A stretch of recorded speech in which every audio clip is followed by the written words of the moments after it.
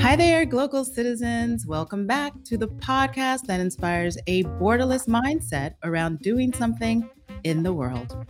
I'm your host, Florence Adu, and I am in sunny, sweaty, but always beautiful Accra, Ghana.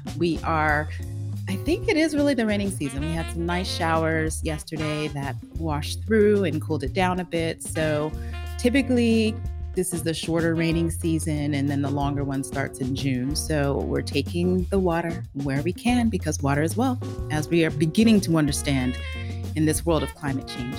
So let me go to a place where there is a different kind of water that has been flowing a bit recently. And my next guest has diverse experience spanning over 15 years in the global communications industry, where she's held senior level positions across Europe, the Americas, and Africa. She is British born and raised with roots in the Caribbean, and currently lives and works in New York City, where she owns an impressive PR and communications firm and works with Fortune 100 companies, Africa-focused tech startups, heritage brands, and African organizations in multiple international markets. Claudine Moore, welcome to the podcast. Hi there. Hi, Florence. Thank you for having me. It's great to be here. Yay. Home from my other home, direct from my other home. Yeah. BK, stand up. Yes, indeed.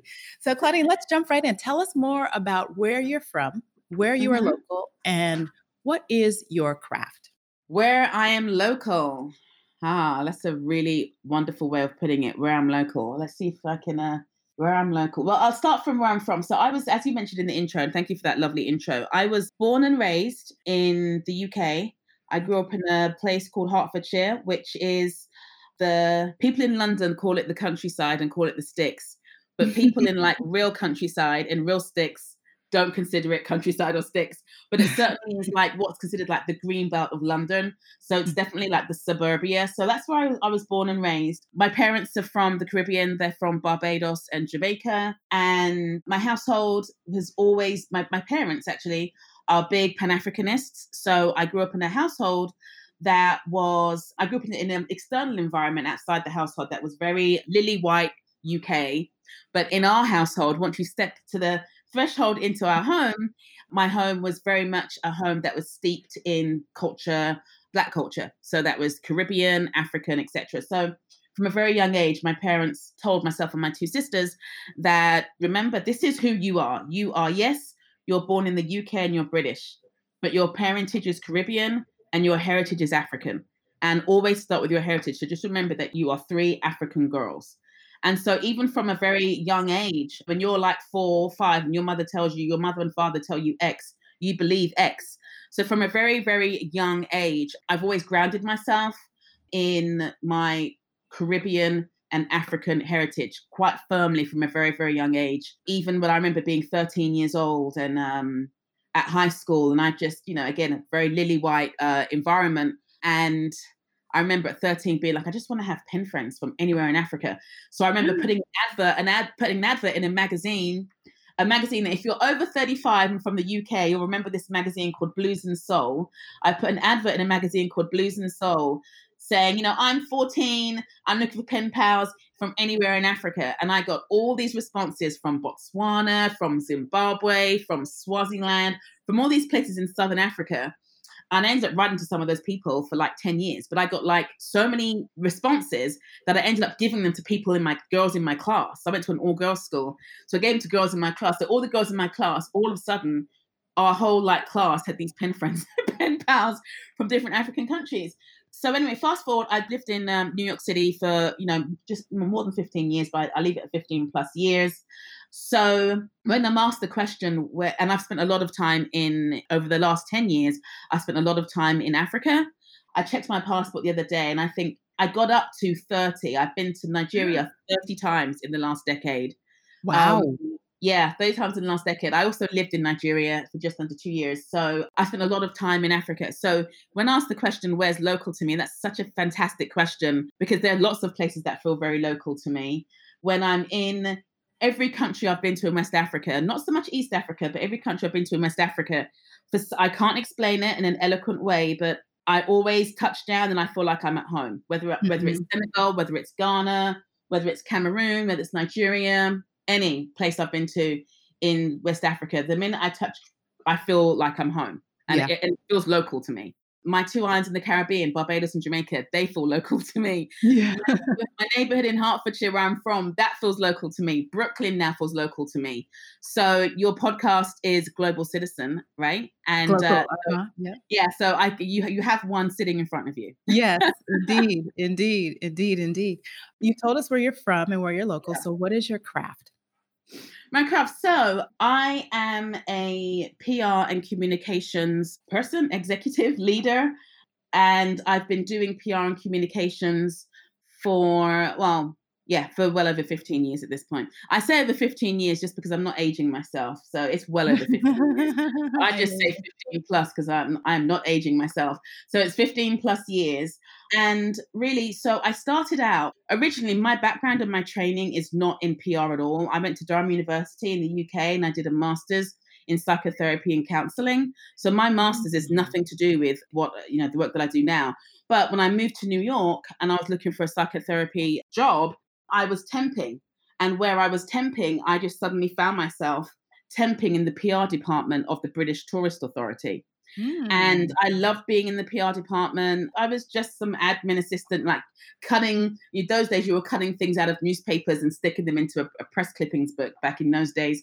But that's what I started as. And I just enjoyed it. I really enjoyed it. And I said to the head of the PR department at that time, I really like PR. I think I want to do it. And she was very encouraging.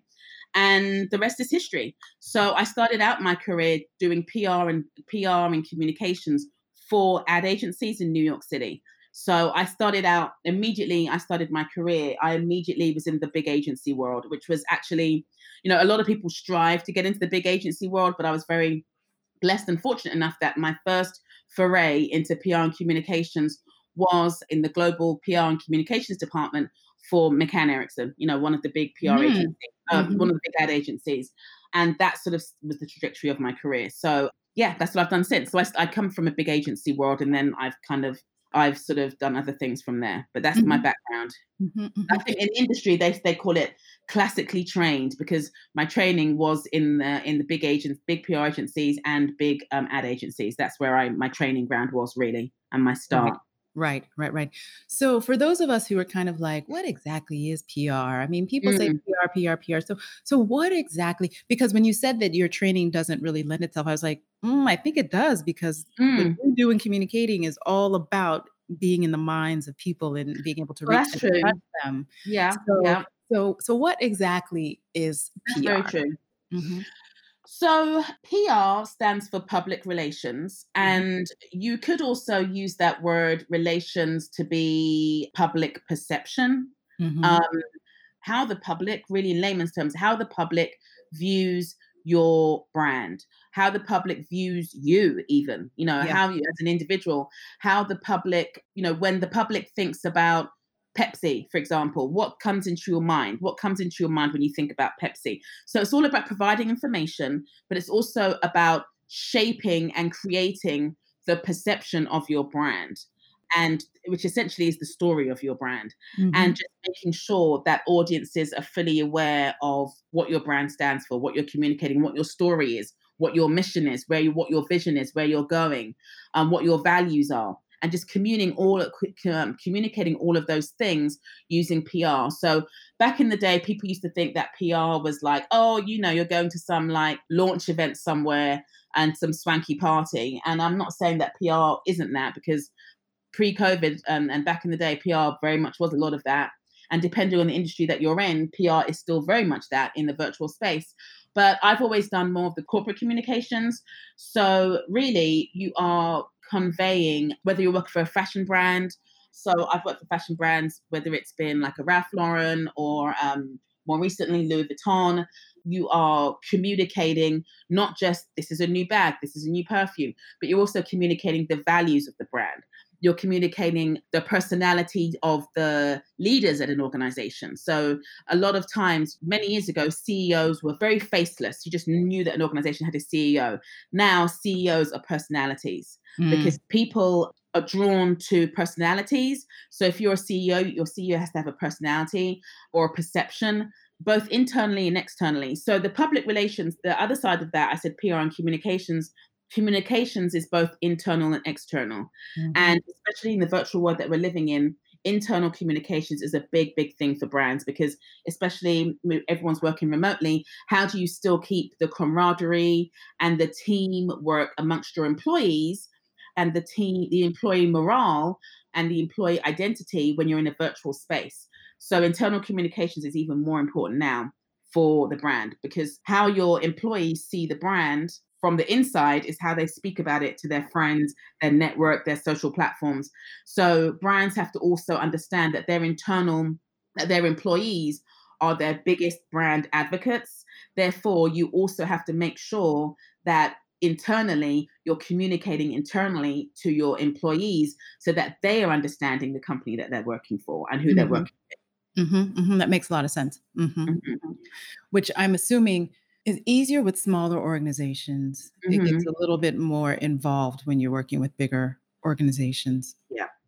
Yeah, it gets a lot more involved when you're working with bigger organizations. And also, like, so take from 2016 to 2018, I was leading the internal communications for Louis Vuitton in the Americas. So that meant North America, Canada, USA, South America, and the Caribbean.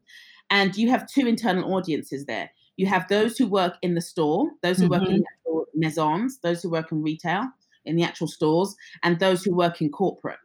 And they are completely Right. different. You have 20% who work in corporate and 80% who work in the maisons. So what you're communicating, how you're communicating, and how it's been received by the members of staff that work in the actual Louis Vuitton stores is very different to somebody who's on the maison floor.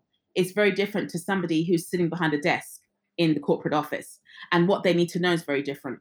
So you also have multiple different audiences within different organizations. So in Mhm. that case I gave you, you have the corporate and you have retail. Fascinating, Yeah. fascinating. Yeah. It's like a little tiny machine that just, like, sneaks It is. And through. Yeah. it's complicated because you have to always understand not just what you're telling them, but like how where they are when they receive it. So if you work in retail, you're not able to be on the shop floor looking at your phone all the time. You Right. only get that 1 hour in your lunch break where you're back of store, you're back of house, and you've got 1 hour lunch break. And that's when you're probably going to read corporate information, right? When you're in your lunch break. Mhm. Realistically, people aren't going to do it outside of their lunch break. I'm at work, this is where I'm going to do it. So you have to think about, how do I capture them during that 1 hour where they may not even want to read anything from corporate anyway. So I need to be able to think, I've probably got about 30 minutes of that 1 hour, maybe even 15 minutes of that 1 hour. What Yeah. do I want them to know? What's the most important thing? What's the takeaways? So you've got to think about everything from visually how it looks to, from a messaging perspective, what you're saying. So it's PR and communications, it's as much visual as it is verbal in terms of the messaging as well. Absolutely. So how then do you measure that kind of impact, particularly for an internal? Like, when it's external, particularly now in the digital Mm, age, you have all of these web metrics and that type of thing, which mhm, I'm assuming mhm, you have some kind of similar thing internally, but how do mm. you really measure internally? Yeah, so I mean that's a good question, and it's like the age-old question in PR, like how do you measure the impact? And I Mhm, guess the first thing to think about is like, well, what is impact? So mhm, impact for different organizations could mean different things. Let's just say you're a tech startup and you want to, you've done a series A, but you want to do a series B. And as a result, you want to raise your profile, right? So you want to get the idea is that the more you raise your visibility, whether it's tech press, whether it's industry press, whether it's global media, the more you raise your visibility, the more investors are going to see you. And the more investors see you and they see you getting all this publicity, the perception therefore is that you're doing well, you're an organization that people want to talk about. And so therefore they will invest in you obviously they're going to look at your books, but they're going to invest in you based on both your books and the perception of your brand, right? So it's all about perception. So the impact there, because somebody could be like, well, the impact is, okay, if we get a series B and we manage to fundraise X amount of money, how do you then quantify that the PR you got helped you get X amount more mhm, more money, more investment than if you didn't have it. Like, how do you really quantify that? It's hard to quantify that. Sure. It's the age-old question in PR, like, how do you quantify the impact? What I would say is that we do have what we call share of voice, where you have different, now we're communicating in a digital space, so you can actually measure sentiment. So there is software, and especially with AI, this is possible. With software, you can measure online sentiment. So what's being said about your brand? Is it positive? Is it negative? Where it's positive, where it's coming from? Are the positive sentiments and comments coming from certain demographic groups, certain influencers? If it's coming from certain demographic groups, within those demographic groups, or within that demographic group, who are the individuals who are the biggest voices, if you like, on a particular issue? So that helps you really quantify, really sort of not quantify, but really have an understanding of the share of voice, who is saying what and with what sentiment, who is overtly negative, who's overtly positive, etc. And that helps you, because if you see that a certain group was overtly negative about a certain topic or product or event or person, and then you see over time that the sentiment has gone from being overtly negative to then neutral, let's say, or even, above neutral, positive, then you could say, well, that's attributed to PR. But again, how much is attributed to PR? Who knows? It could also be attributed to news, just news that you see on television, which is not necessarily always, news is not necessarily always, well, I wouldn't say it's not PR, because news is PR, but news sometimes is the telling of factual things, right? This is the news. It should be, anyway, it should be, before this seeps of misinformation, but or disinformation, but it's a presentation of facts. ABC has happened. Whereas with PR, it is about facts, yes, but it is about putting those facts within a certain context to create a story and to create a narrative. So it's just not just raw facts. You're creating the story of what do these facts mean in the context of X. Right. So yeah, I can imagine how challenging it would be to say, oh, well, we spent $20,000 and, we got PR in our sales, because I would imagine that they do it by metrics, right? Just like marketing. So in marketing, you spent this much and you got this much. So then that's how you validate. But PR is, as you said, like you're measuring sentiment, you're measuring certain things that it's bigger than just the marketing bottom line. So PR is a function of the marketing and communications, but it's not the same as far as my mind thinks about it. Yeah. I mean, I will just to add to that, I will say that, so for example, there's a client that we're working with at the moment in the agri-tech space out of Nigeria.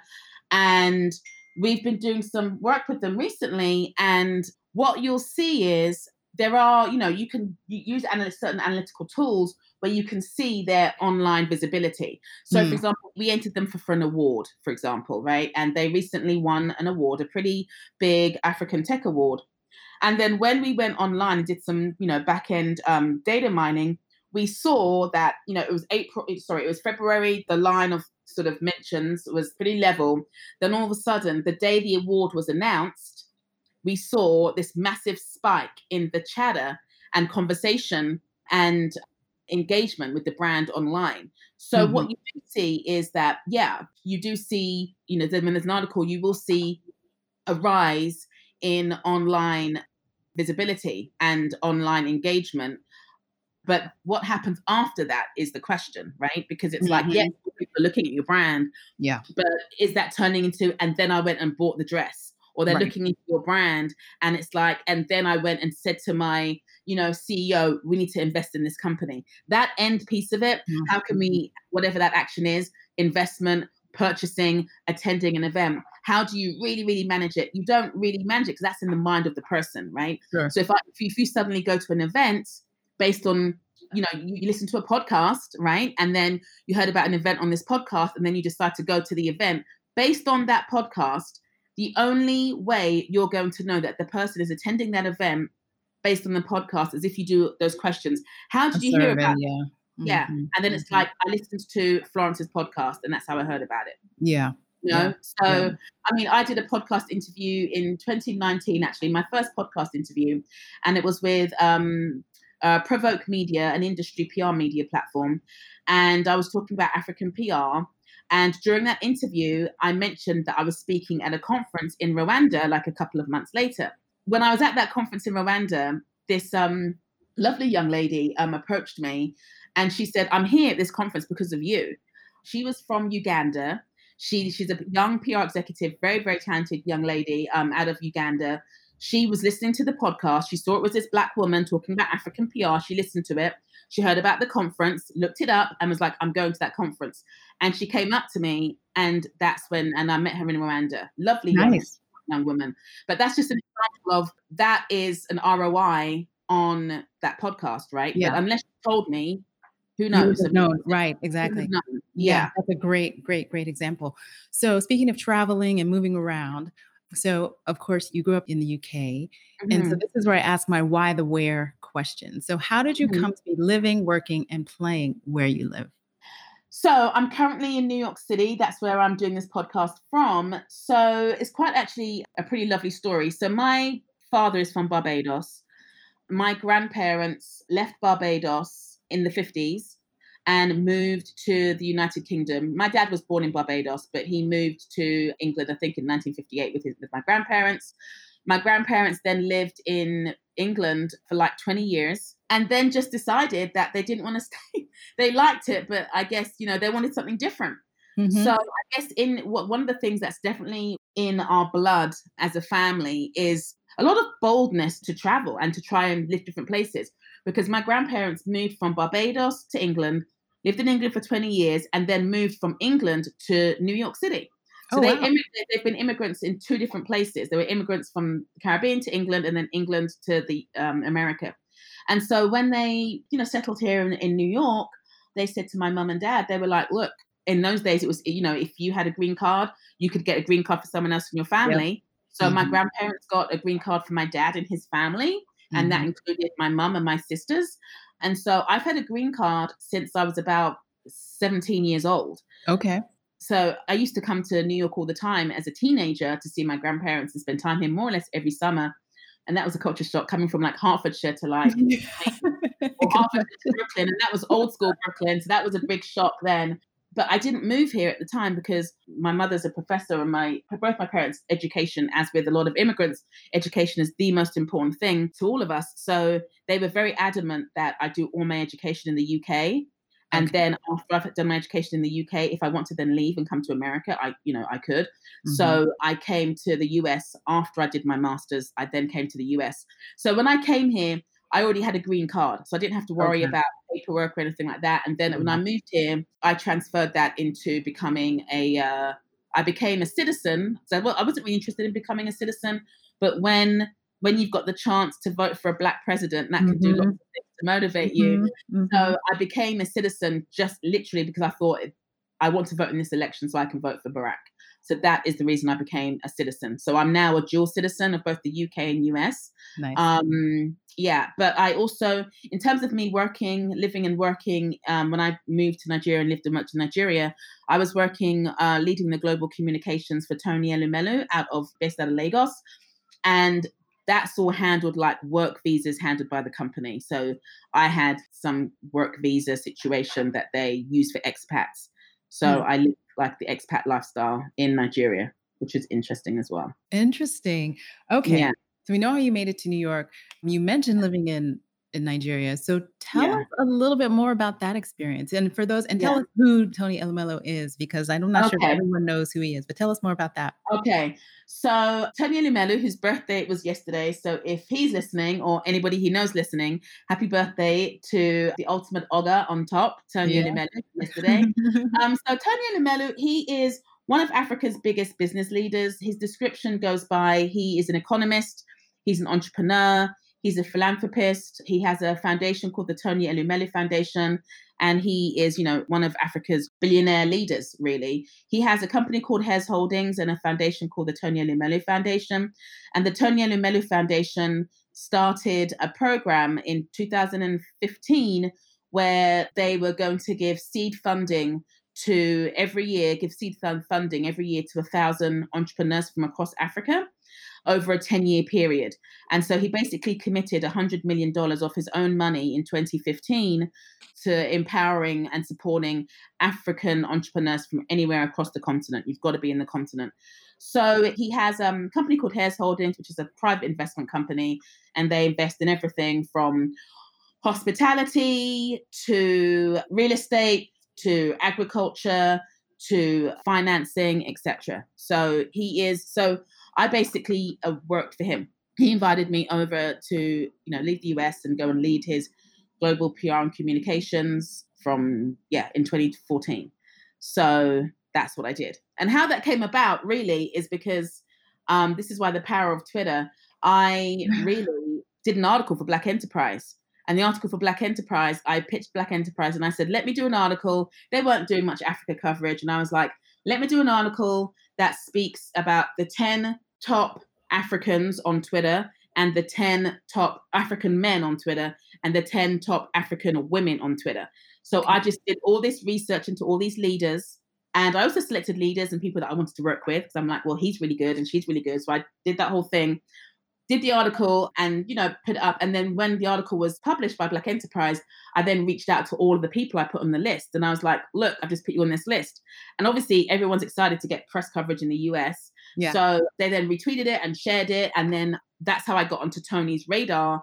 And his PR person at the time reached out to me and she was like, are you doing any other articles? And I'm like, well, I'm not really a journalist. I mean, I am a journalist. I mean, in this sense, I do write. I have written for media outlets, but I'm really a PR person. And then that's how I got into their Sci firm. And then I'm on the board of Social Media Week Lagos. I've been on the board of Social Media Week Lagos, which is the biggest tech and social media conference in the continent.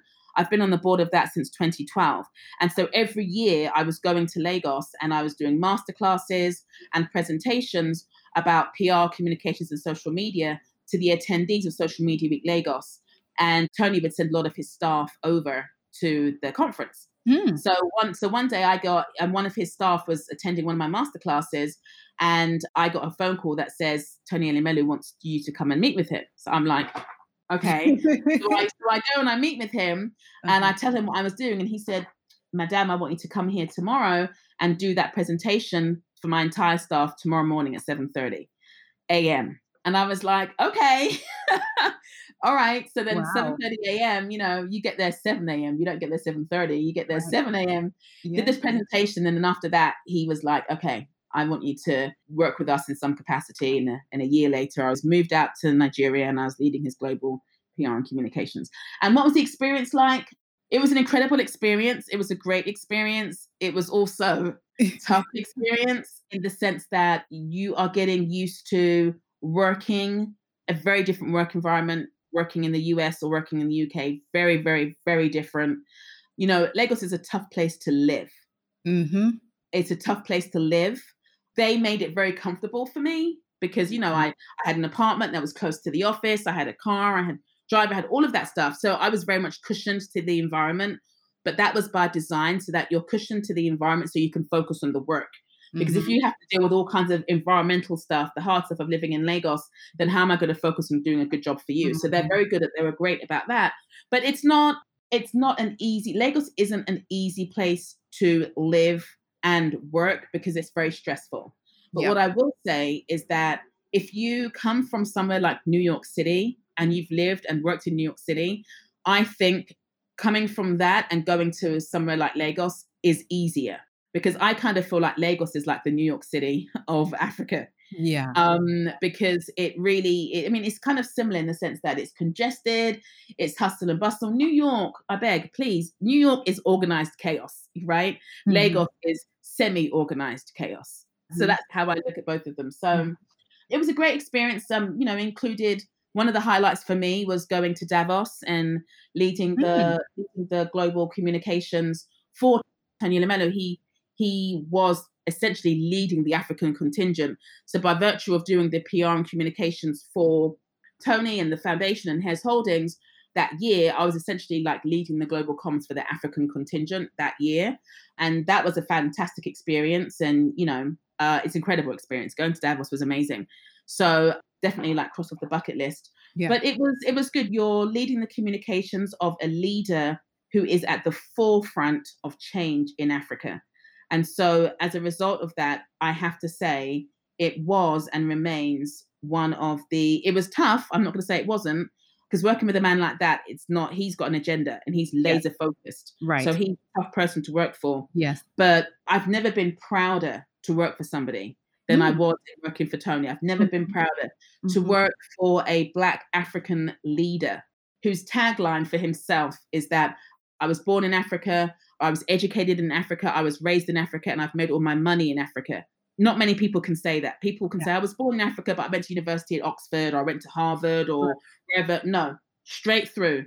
Africa, Africa, Africa, Africa. And he's become a billionaire. All the way through, he's done that.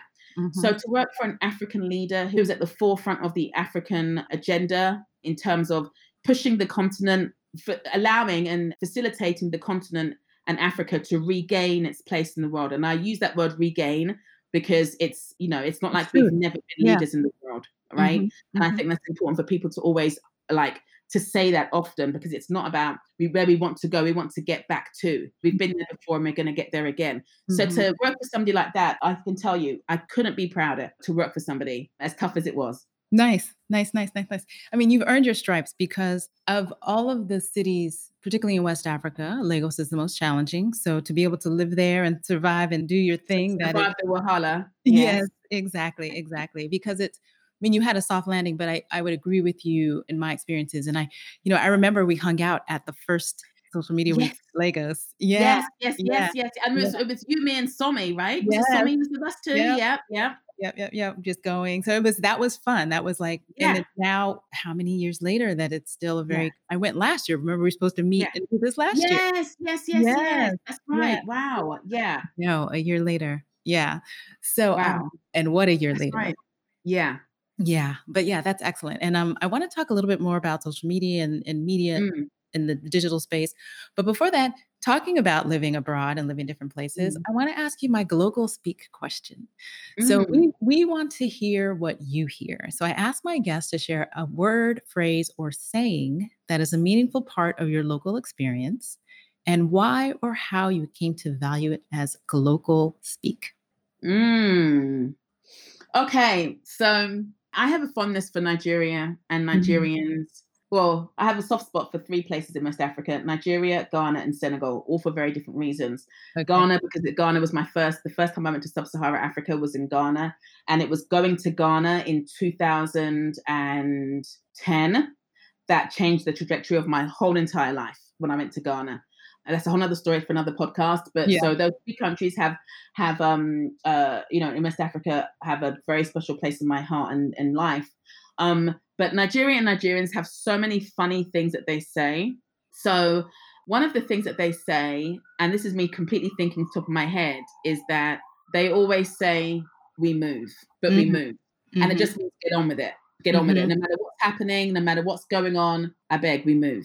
Meaning you just keep going. And I love that phrase, we move. And I probably use that phrase 10 times a day. Different things will happen. And it's just, we move. It just speaks to resilience, right? It just speaks to resilience. It just speaks through focus. It just speaks to cutting through. So they have that phrase, we move, which is a phrase that I like. Is this what you meant by local phrases? Yep. Yeah, okay. There's another phrase that they use in they say this in Nigeria, and they may say this in other places. I just know this to be things that I've heard being in Nigeria. And this phrase, for me, the way I take it just speaks to ignoring voices. So there's a phrase that they have, that's their own. That's their own. That's their business. Whatever. Mind them. So that's their own. And I think in the world of social media and in the world of so many opinions about you and who you are and what you do and how people perceive you, at the end of the day, that's their own. It has nothing to do with you. Do you know what I mean? It has no. So I think I've always been somebody who I've always known that I guess it's middle child syndrome, never taken the conventional path. I've always, if everybody is going left, Claudine's always going right. Back in the day, that was never seen as the cool thing, was always to do what everyone else was doing. I've never been like that. Yeah. And as a result, you get some people who have all kinds of perceptions about you, but I've never cared about that. I've always been like, that's their own. So when I heard that phrase in Nigeria, whether that is what it exactly means. I think it's a phrase that can mean different things in different contexts, but the energy behind those two phrases are things that, I have always been part of me. And I just like the way they're phrased in sort of Niger pidgin, if you like, or Niger slang. Yeah. I like them. Those are good ones. Yeah. Mm-hmm. Nice. So that's their own. And we move. And we move. Yeah, exactly. We move. Yeah. Which I think if anybody follows me on Twitter, you'll see that I always use hashtag we move with the emoji of the arm. The emoji with the arm doing that. I always use hashtag we move with the arm, what do you call it? Bicep. Yeah, with the curled bicep. Yeah, we move. So I think, a lot of when you decide to take an uncharted path or a path that people will tell you can't do, you shouldn't do. I had so many people who actively discouraged me as a person with Caribbean parentage to do anything in the Africa space. Actively, like, you're not going to do it. You don't speak any local languages. You're not African. And, when anybody tells me that I'm not African, I have a physical reaction to that, because to me, you're telling me everything that is, to me, you're saying something it's like telling me as a Black woman, you're white. It's just ridiculous. Like, you're going to tell me I'm not an African woman when my skin is African, my skin is Black, I'm an African person. I walk the world, people see Africa when they look at me. So at the end of the day, because Black is Africa, right? So at the end of the day, when people actively discouraged me, I remember going to a conference once at Columbia University, their African Economic Conference. And, people say, oh, where are you from? Where are you from? And I was standing there. It was myself and another Black person and a white person guy was there. And somebody was talking to all three of us. And they said, where are you from? So one person said, oh, he's Ghanaian. Didn't ask the white guy where he was from, and said to me, oh, where are you from? And I was like, I always say I was born and raised in England, but my parents are from the Caribbean. And he was like, so what are you doing here? And I was like, yeah, he's like, so what are you doing here? He goes, you're Caribbean, what are you doing here? And kind of laughed. And in my head, I thought to myself, you're going to ask me what I'm doing here. You're not going to ask the white guy what he's doing here. Yeah. You're not going to ask the white guy why he's here, but why I'm here as a person of Caribbean parentage, why I'm here. Yeah. I'm Black. He's white. You're not going to ask him. Now that speaks to there's so much to unpack in that one interaction. Exactly. And we could have a whole conversation about, the current sort of, climate in Africa in terms of other races working in there and so on. But I will say that I was told, like, you don't have any family there, you don't speak any local languages, you're not going to be able to do it, you're not going to be able to do this. But I actually found that actually worked to my advantage, because there's no when I go for a job, or when I've gone there's no like, well, I'm Yoruba, you're Igbo, and so I've got to make sure I hire someone from my tribe or whatever. I didn't have any of that, because I'm just like neutral. I just cut through that. But I will say that there are many people whom, and lots of them sort of like African people too, who would like discourage me from doing it. And, I used to always be like, well, I mean, okay, I'm still going to do it. Like, it's a passion for me. That's why I gave my story when I was 13 years old, seeking pen pals from Africa. My love and connection and draw to Africa didn't start with Black Panther. Do you know what I mean? Right. It didn't start with that. It didn't start with that. It's been in me for a very, very, very long time. Yeah. And when something's in you and it's a purpose, and that you're moving on purpose and you're driven by purpose, it doesn't really matter what anybody says and what anybody tries to do to get in your way. Or don't hire her, or don't hire her firm or whatever. I mean, maybe somebody could say that to somebody and then they don't hire the firm, but then you get a bigger contract with somebody else. So I firmly believe in moving on purpose. But when you do decide to move on purpose, again, it's like you're stepping out a lot on faith. And faith is something you can't necessarily, you just step out on, it's not what you see, but you just have this innate faith. Right. And sometimes your faith can be shaken because it's nothing that you can see. It's something it can almost feel like, oh, am I wishing on unicorns and rainbows? Do you know what I mean? And you have to really think about what faith means for you at a very deep level, what it means for you and what your faith is steeped in. And just, always stick to that, no matter what people are saying, no matter what the current business climate is like. Just know that when you're walking in purpose, you'll get there. Yeah. And nothing you ever do is wasted. Nothing you ever do. Yeah. Every opportunity is either a lesson or a blessing. or Yeah, we absolutely. are a lesson or a blessing for someone else. So we're here for Right. others, and then within Yeah. all of those, you're Yeah. lesson, blessing, keep it moving. Yeah. Yeah. And that's so true, Florence, because I think one of the things that I struggled with when I first started out in my business is that, you'd get a prospective client and you do the proposal and everything's go, go, go, go. Then for some reasons that you don't necessarily ever know the reason, but for some reason you don't get the contract, you don't get the new client, or you are this close and all of a sudden they didn't have the budget or whatever. And for a few years, every time I didn't get a piece of business that I thought I was going to get, it would take me weeks to recover because I'd be Mm. so upset. I'd be like, I'd take it so personally. I'd be like, but I thought it was a guaranteed, but Mhm. nothing's ever guaranteed until the check hits your account, until the money hits your Mhm. account. I would take Mhm. it so personally, and I would be so upset. It would take me weeks to recover from stuff like that, from working on a proposal and then not getting it. It would take me weeks to recover from that. And then what I began to find out as the years went by is that, you know what? When I began, and Steve Jobs has always said this, he's always said, you don't connect the dots in that moment. You connect the dots when you're looking back. And Mm. so years would pass and I'd look back and I'd be like, thank God I didn't get that contract Mhm. because Mhm. that would have led me to do that, Mhm. Thank God I didn't do that. I mean, and that's in business and personal life too. It's like, thank God Mhm. I broke up with him because if I didn't break Mhm. up with him, I wouldn't be with him. Do you know what I Mhm. mean? Right. Or her or whoever. So, Yeah.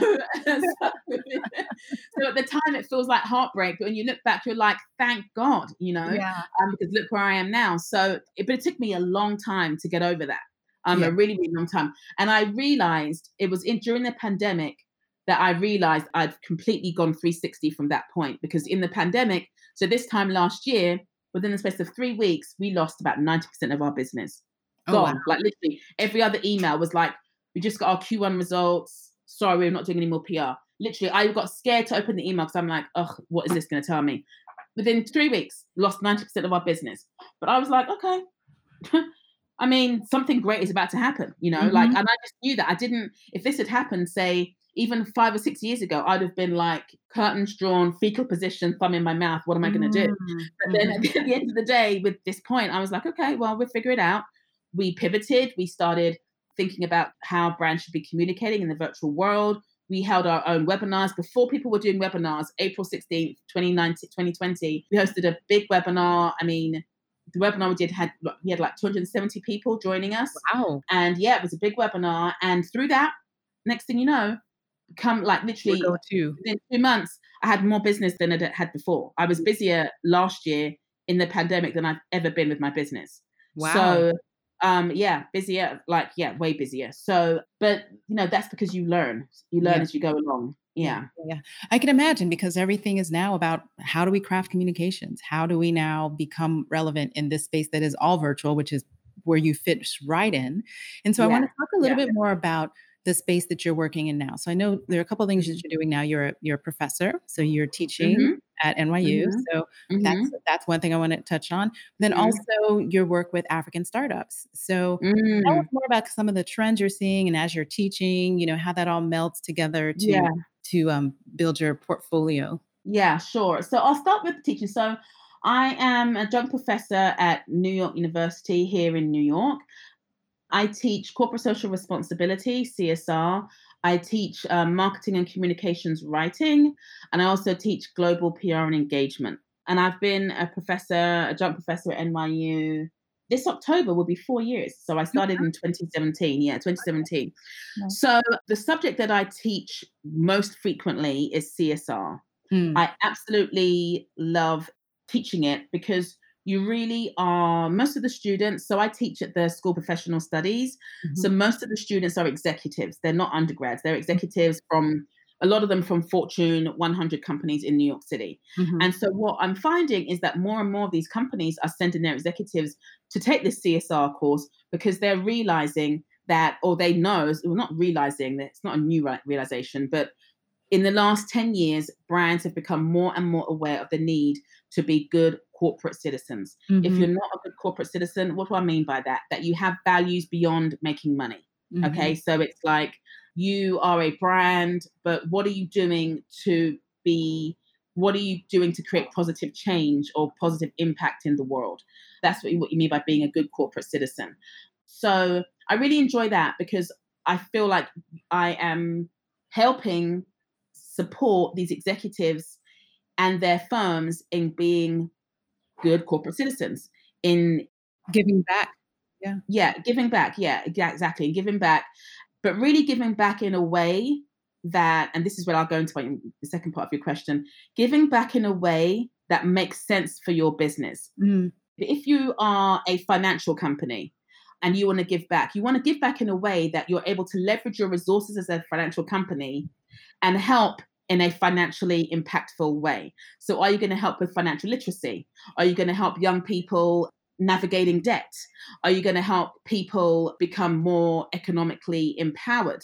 But you're going to use your tools that you have as a financial institution and use those for good, rather than doing something, an initiative that's completely, sort of a different direction to the kind of business that you have. That makes it harder. And that flips me very nicely into your second part of your question about what trends we're seeing and what we're working on. So since 2017 as well, we've been working more and more in the African tech space. We also work in Africa. Our clients now at the moment range from tech to African media entertainment to consumer, a bit of pharma. And in terms of the tech space, as we were saying earlier before we started the podcast, tech really is booming in Africa. Booming, booming, booming.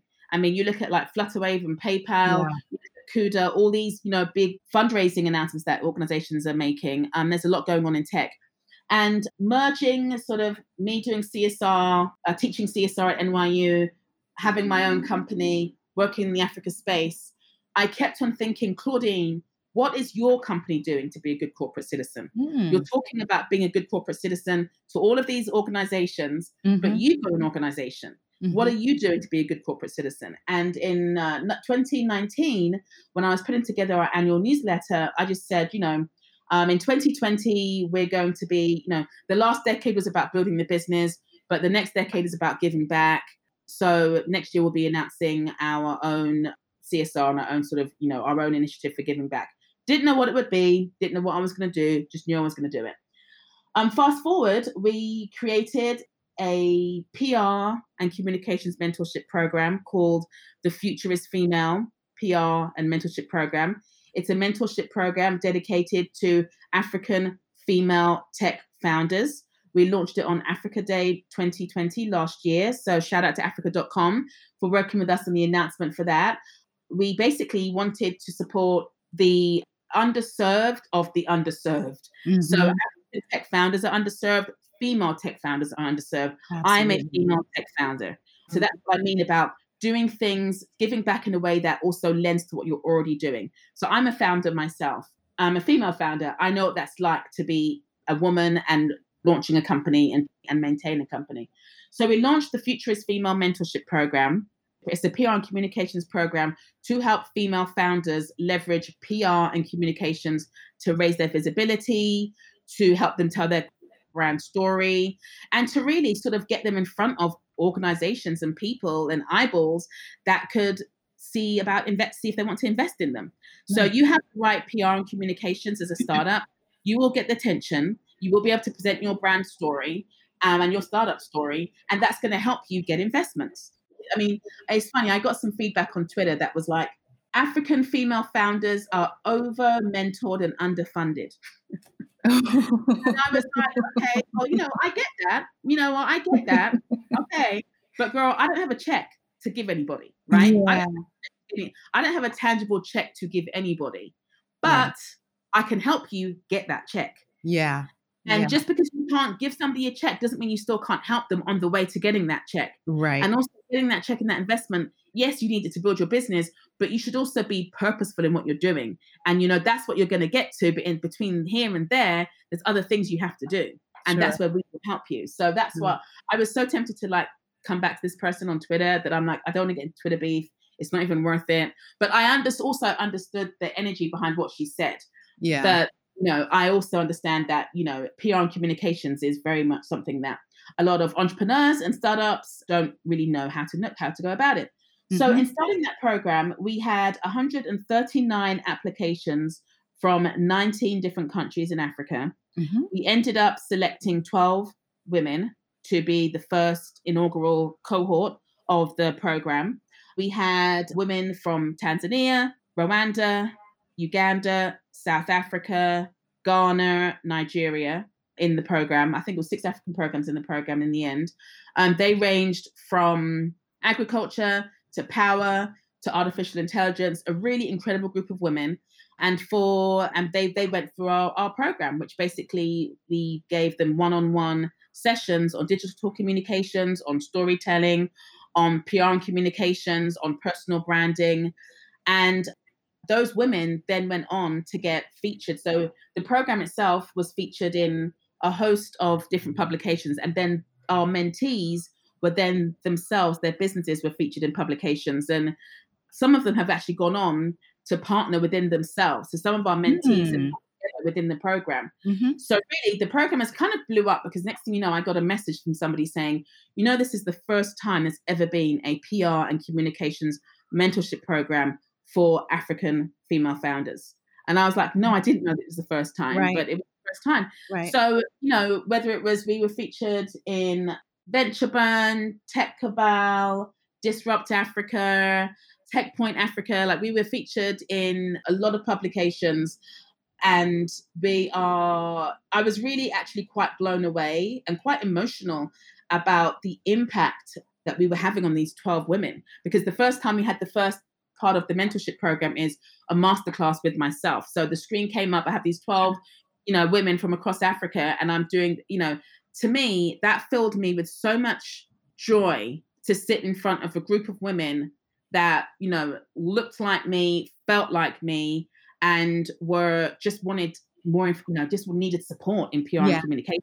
Sure. And so I was so happy to do that because, again, doing something to give back that lends to what you already do makes it an easy thing to give back. It's easy for me to do a masterclass on PR and communications. I've been doing it for 15 plus years. But to do it for women who are then going to have an impact in their community with their startups filled me with joy more than I've ever can experience in my business life. So what I'm excited about is that this year, 2021, we're expanding the program. We're going to be partnering with a VC.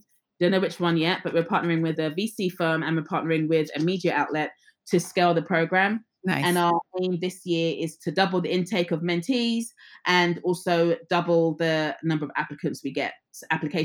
So that was, so in terms of the trends that we're seeing, more and more women are gaining visibility in the African tech space. Nice. At the beginning of this year, there was 2 really big announcements. I think it's Sarah Menker from Grow Intel. She did a Series B funding raise where she got 85 million for her Series B. That's the biggest Series B ever in Africa for an African person and for a Black woman globally. 85 million for her. And then Air Protein, I can't remember the lady's name, but Air Protein also secured a record amount for her funding announcement as well. I can't remember if it was a Series A or B, to be honest. I'm sorry about that. I can't remember. I don't want to misquote. But the point is that not only is African tech getting more visibility, but African female tech founders, there's more and more initiatives that are popping up to support them.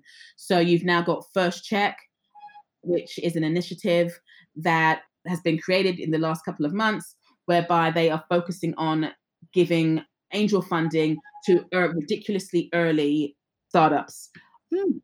And that started like in the last few months. That's First Check.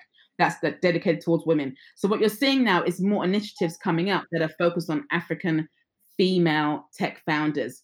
And so us launching our program last year on Africa Day was right on time. I wasn't doing it because it was a trend. I was just doing it because I saw a need and I saw a gap in the market and decided to do it. Now we're pulling more and more out. So yay for us. Yay for us. Exactly. Yeah. So I'm very passionate about doing that. And we're building a community. So we'll put that in the show notes. So we'll put all of those companies as well as the mentorship program. Yeah. And any other resources around that we should highlight? There's lots going on now to support African female tech founders. Ingressive for Good, they're another org. They're part of Ingressive Capital. Ingressive for Good are also doing. They've got an initiative to support female founders. So that's great. Okay. So let me slide into my mindset hack question because we're talking about changing, the landscape of tech in Africa. And so I want to ask you, what is your favorite or an innovative mindset hack? Now, this is one that you can imagine or one that you know of. One thing's a physical thing and one thing's a spiritual thing. Mhm. The physical thing is that I literally, because for me, the way that manifests, what you just now described, the way that manifests with me is that I get very like, my mind is just all over the place. It's Mhm. here, it's there, it's everywhere. It's like my mind is just a massive noise. And so what I have to do, and that can raise my anxiety, right? Mhm. Mhm. So what I have to do is literally a physical thing. I literally stop what I'm doing, find or either step outside if that's possible into the fresh air, or just step by a window if it's not possible to go outside. And I just literally stop and I just breathe and I count from Mhm. 10 downwards. And I literally Mhm. just breathe and count 10, 9, 8, and so on. Sure. And that really, it sounds like a really simple thing, but my God, that pause Is and that important. countdown is Yeah. so important. It's just like Yeah. pause and breathe. Yeah. Because 10 seconds doesn't sound very long, but my God, when your mind is like and just buzzing and crazy, that 10 seconds is long enough, Yeah. right? And Yeah. so that's something physically that I do. Mhm. So what I would say, what I do spiritually is that I pray. I mean, I'm a Mhm. Christian, and my faith is very important to me, and so I pray. I pray for discernment. I pray for clarity. I pray for resilience. I also pray for patience, and I also pray a lot to ensure that giving a sufficient amount of grace to other people, Mm. to other people, especially in this climate that we're living in now. Mhm. Grace to my team, grace to you, just people generally, because people are going through a lot right now. Mhm. And when you're in the throes of business and work, we can all get very impatient, we can get annoyed, we can have all those things. But I think now more than ever, especially with this pandemic and everyone dealing with so much, I pray to give people more and more grace to be and feel whatever they're going through in that moment and to not take it personally. Mhm. Because people are dealing with a lot at the moment, Mhm. Mhm. and it's very easy to have an interaction with somebody, whether it's a stranger, a family member, a loved one, your partner, etc., and for you to forget like what everybody's dealing with at the moment. So just also to giving, the same way you want people to afford you grace, you make sure you're affording people a lot of grace as well. So I guess that's it. It sounds very simple, but it's two very powerful things: the power of prayer and the power of literally of breathing. Nice. Nice, nice. Mhm. And I say thank you for gracing us with your presence. No problem. Thank you so much. This has been a Yes, wonderful yes, yes, experience with yes. you, Florence. You've Yes. asked so many interesting questions that have really got me thinking about so many things in certain ways, like especially like talking to you about teaching CSR and then our own CSR program. Of course, I knew that that was my train of thought in thinking about why I wanted to start a program, Mhm. but I don't often verbalize that. So Mhm. talking it through with you has been it's been very interesting. And Nice. it's been, Nice, you've nice. asked some great questions. Thank you, thank you. So we're getting to the end of our conversation. I like to just ask one last question Mhm. that kind of gets into who you are, right? So we know Claudine, the businesswoman who's, strong and powerful and moving Mhm. and shaking across the globe. But I like Mhm. to ask, like in that downtime, first I ask, are you a reader? Are you a watcher? Are you Mhm. a listener? Like which would do you do Mhm. more of in your spare time? Reading and listening. Okay. So what are you reading lately? What are some good reads that you can share? I'm reading. What am I reading lately? Okay, so there's a book that I'm reading at the moment about blockchain, Okay. which is an Okay. interesting book. There's Mhm. another book that I'm reading, and I don't want to get the title wrong. It's actually a really good book, and I'm Uh-huh. just gonna have a quick. I can't remember if it's. I'm gonna get it wrong. It's like Dancing with the Devil, Outwitting the Devil by Napoleon Hill, and basically it's Napoleon Hill saying he had a conversation with the devil, and he had a conversation about outwitting the devil.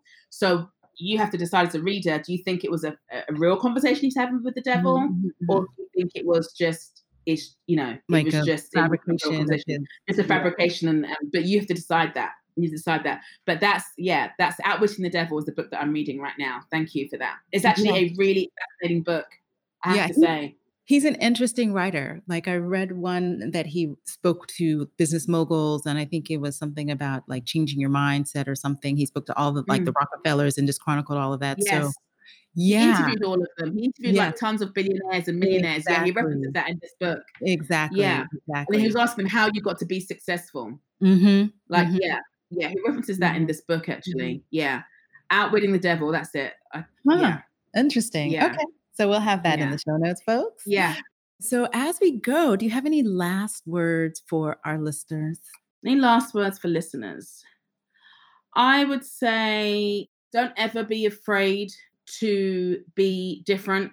Ever be afraid to be different. Mm. And I don't mean social media different. I mean like different in real life. Don't Mm. ever be afraid of that. And I would tell people we're living in quite dangerous times where there's a lot of mis and disinformation going around. I Mhm. would advise people to get their information and resources from multiple places, whether that's information you're getting about spiritual information, business information, news information about current affairs. Make sure that you're Fact drawing checking. Yeah. you're Great fact job. checking and you're getting it from multiple sources, because depending on what information you're seeking, that could be detrimental to your spiritual health, your mental health, your physical health, etc. So I would just say, always think critically, and get information from multiple sources, and don't just read the headlines. Yeah. Don't just read the headlines. Yeah. People seem to be, reading the headlines or reading memes, and that's where they're getting the news from. The headlines and the memes, the headlines and the memes. Mm-hmm. Not only read the article, but also read the sources that are quoted in the article. Mm-hmm. Mm-hmm. That's and great then, advice. read the sources that are quoted in the article. If they quote a book, go to that book, Mhm. because what that interpretation is that person is giving you is based on their agenda. Mhm. It's based on their thinking. You have to, think for yourself and think critically. And so I really advise people that this whole mis and disinformation, it is actually going to get worse, and not only is it going to get worse, it's going to have more of a negative impact on all of us if we're not careful. So you have to really think critically, think more about what isn't being said versus what is being said. So Mhm. you hear what's being said, fine. What isn't being spoken about? Because Mhm. what isn't being mentioned and what isn't being spoken about is often the real big issue. Right. Yeah. Yeah. Those are great So words. look, we're in the pandemic. All they talk about is social distancing. All they talk about is wearing masks. Both of those things are very, very important. But my God, why aren't people talking more about, eating less processed food? Why aren't people talking more about exercise? The people who are suffering the most from this pandemic Mhm. are people who, are elderly, and so on and so forth. The people who have comorbidities, including things, diabetes, kidney disease, all these things that a lot of them are related to food. So I don't hear a lot of these governmental bodies focusing and talking to the populations a lot about increasing your natural vitamins Yeah. and minerals and lifestyle. Yeah. Less processed food, more, greens, berries, Yeah. that sort of Natural. thing. Yeah. Food of the land. Why aren't they talking about that as much? Why aren't they talking about building your immune system as much? Mhm. Mhm. I'll leave that question out there, but that's just an example of seeking information yourself. Right. Getting the fuller story. Thank you for that. Fuller story. Thank you for that. Claudine, it's been so wonderful talking to you. Thank you. Thank you. Thank you again. And listeners, we'll have rich show notes once again with contact information for Claudine, where you can find her on all her socials and her wonderful company website, which is gorgeous. And so you can reach us every Tuesday with a new episode at www.glocalcitizenspod.com on Apple, Google, Amazon, Verbal, Spotify, Stitcher, wherever you get your podcasts, you can get your podcast. Please do subscribe and leave us a comment. It really helps people find the podcast. So please, please, please do that. We love to hear from you. So until next time, bye for now.